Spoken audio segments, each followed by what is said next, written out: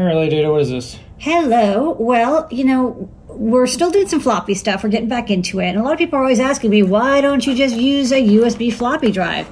And the answer is you can't when it has this little board attached. But if you replace that board with this super duper floppy flooper, you can convert this 26-pin cable that's on a laptop floppy disk, which is what is in a USB floppy drive, to your standard 34-pin shoe guard. So you could use it, say, with your Grease Weasel. Please support Emma Bear and pick up a Grease Weasel if you want to do floppy hacking.